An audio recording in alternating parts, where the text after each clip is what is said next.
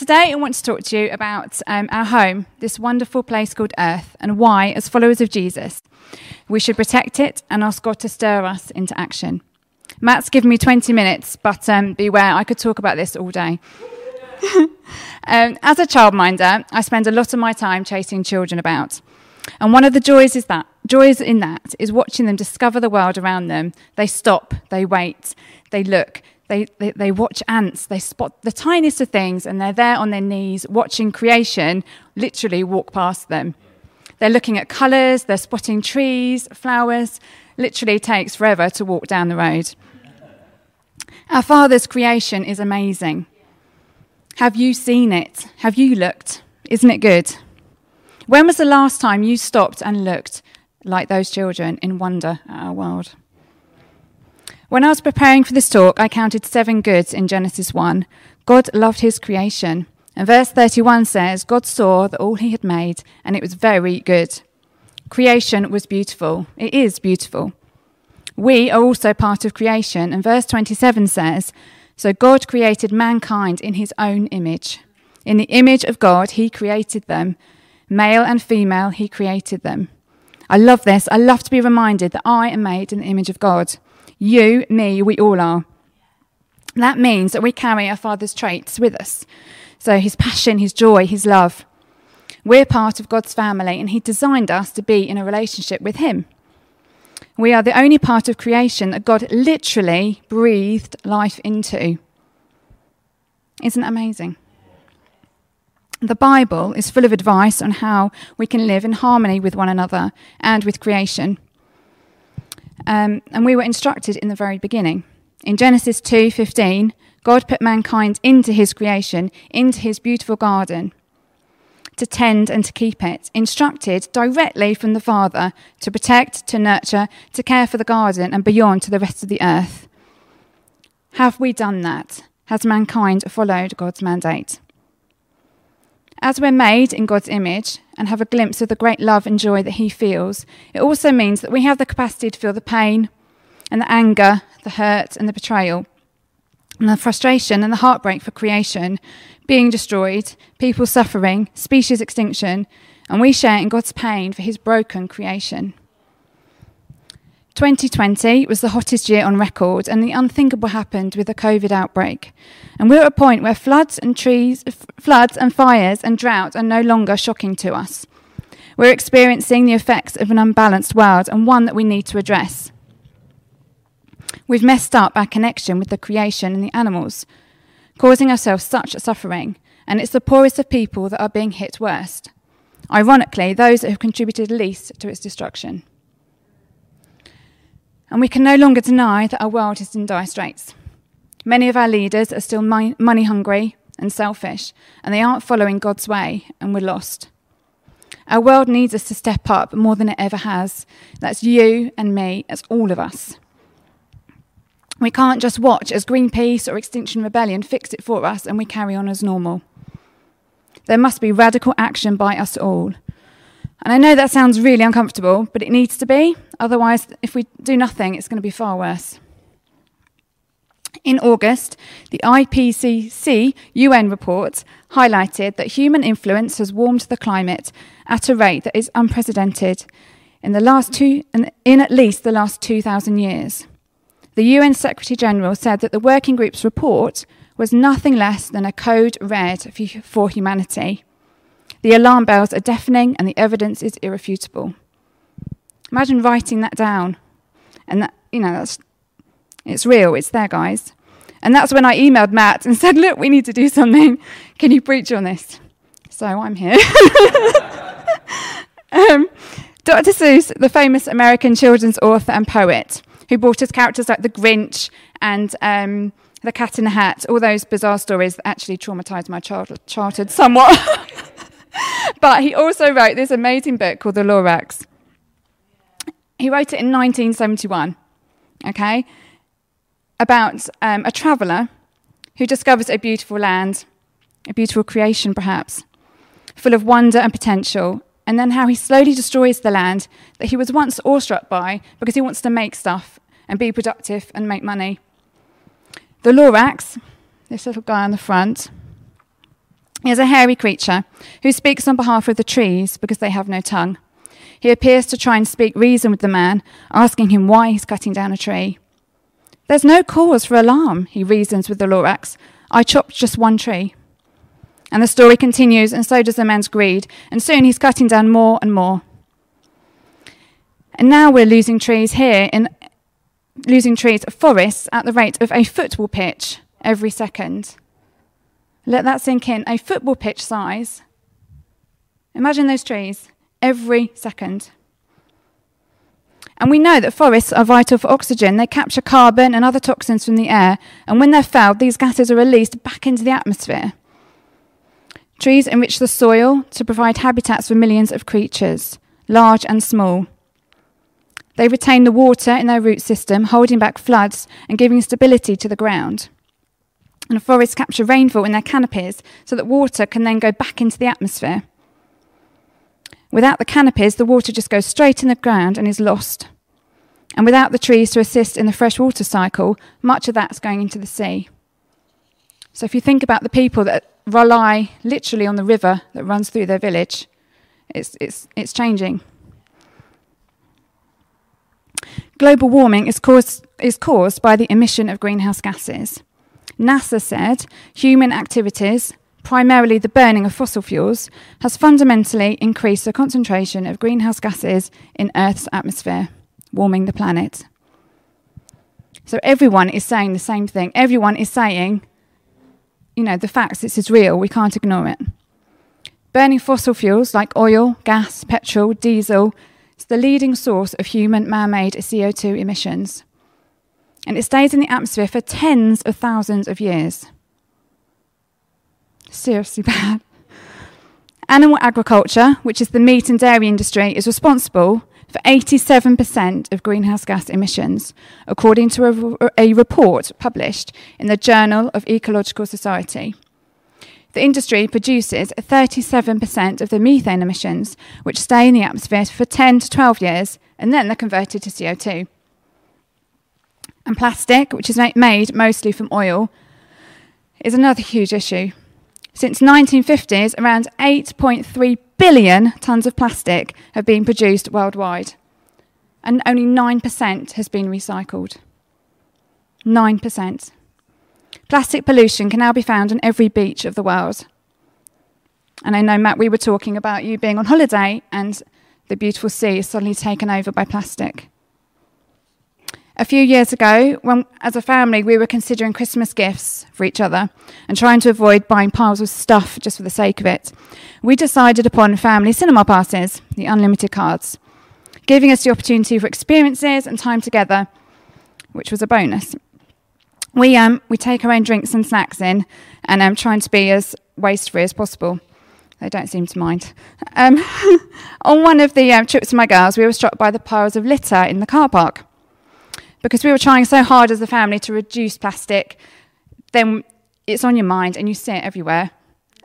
You just notice things because you're thinking about it and being careful.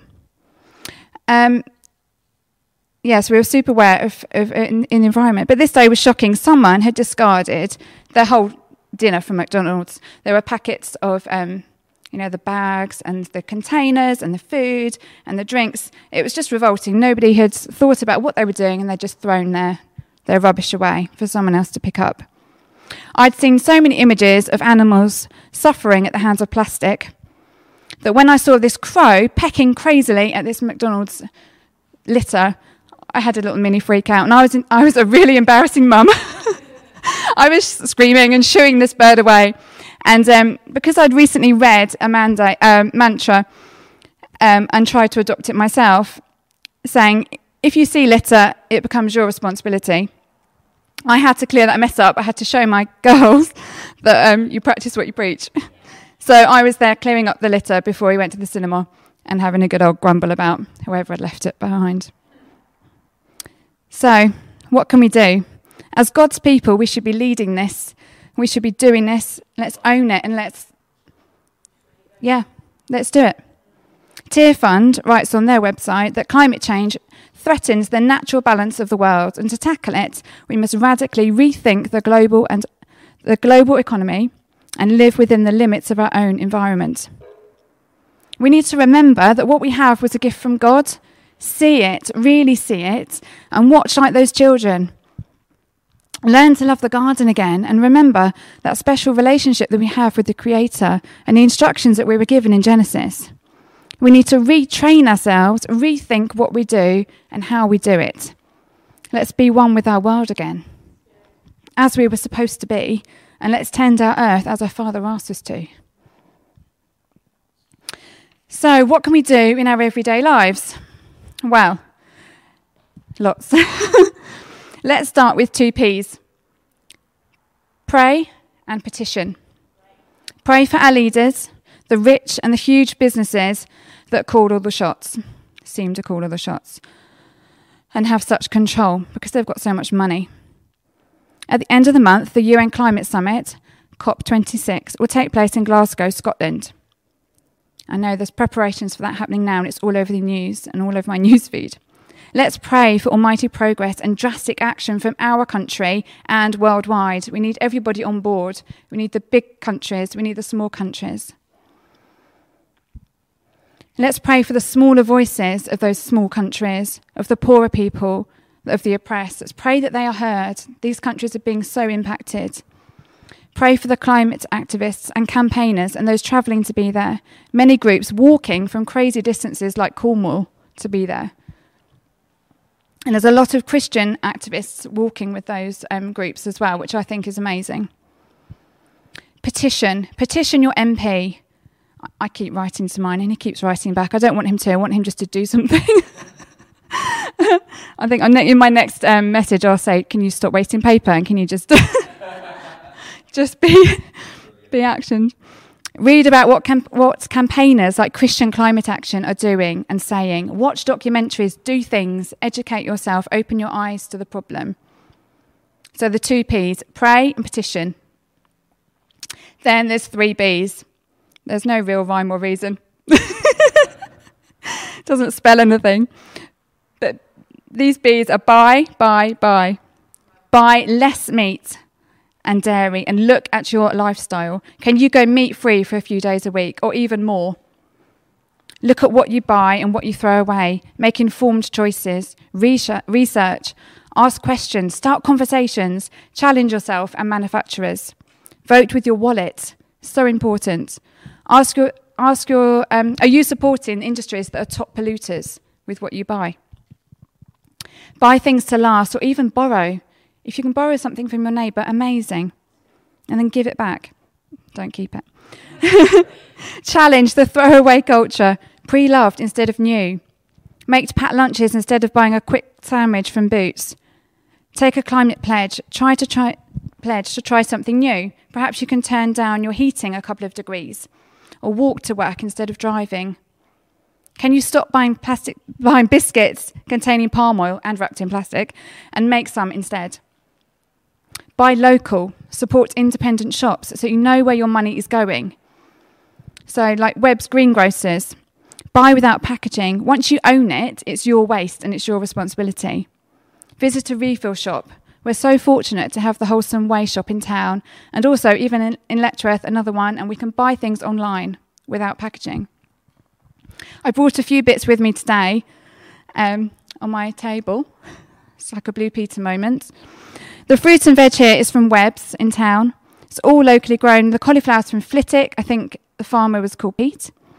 We've got tomatoes from Ware. There's food in here from Bedford. So none of this has come very far to be in my kitchen, which I think is amazing. And the Wholesome Way in town, I take random containers, takeaway containers. I don't throw things away, I reuse things.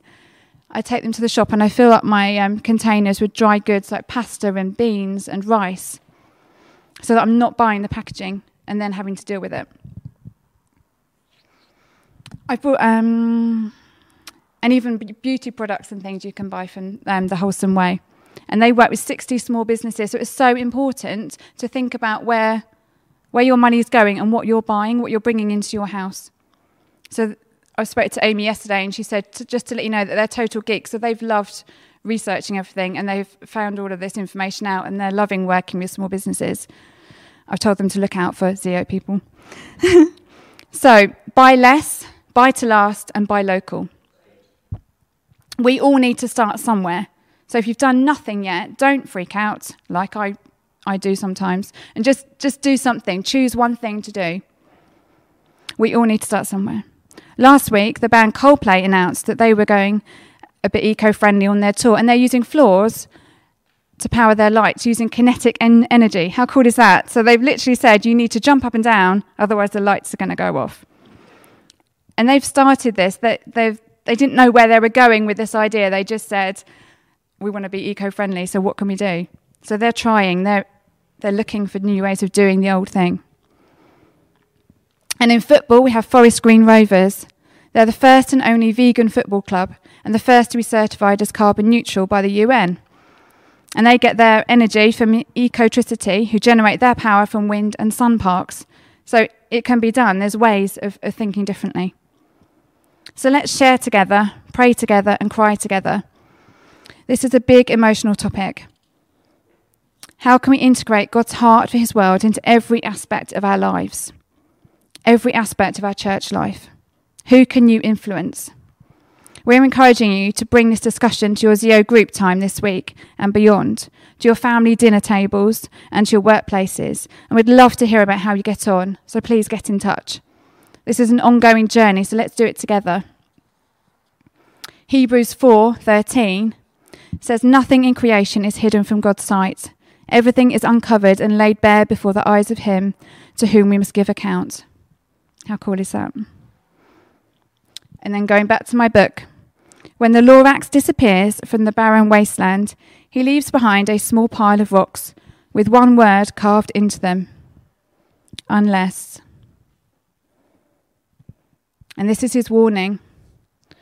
Unless someone like you cares a whole awful lot, nothing is going to get better. It's not. Amen.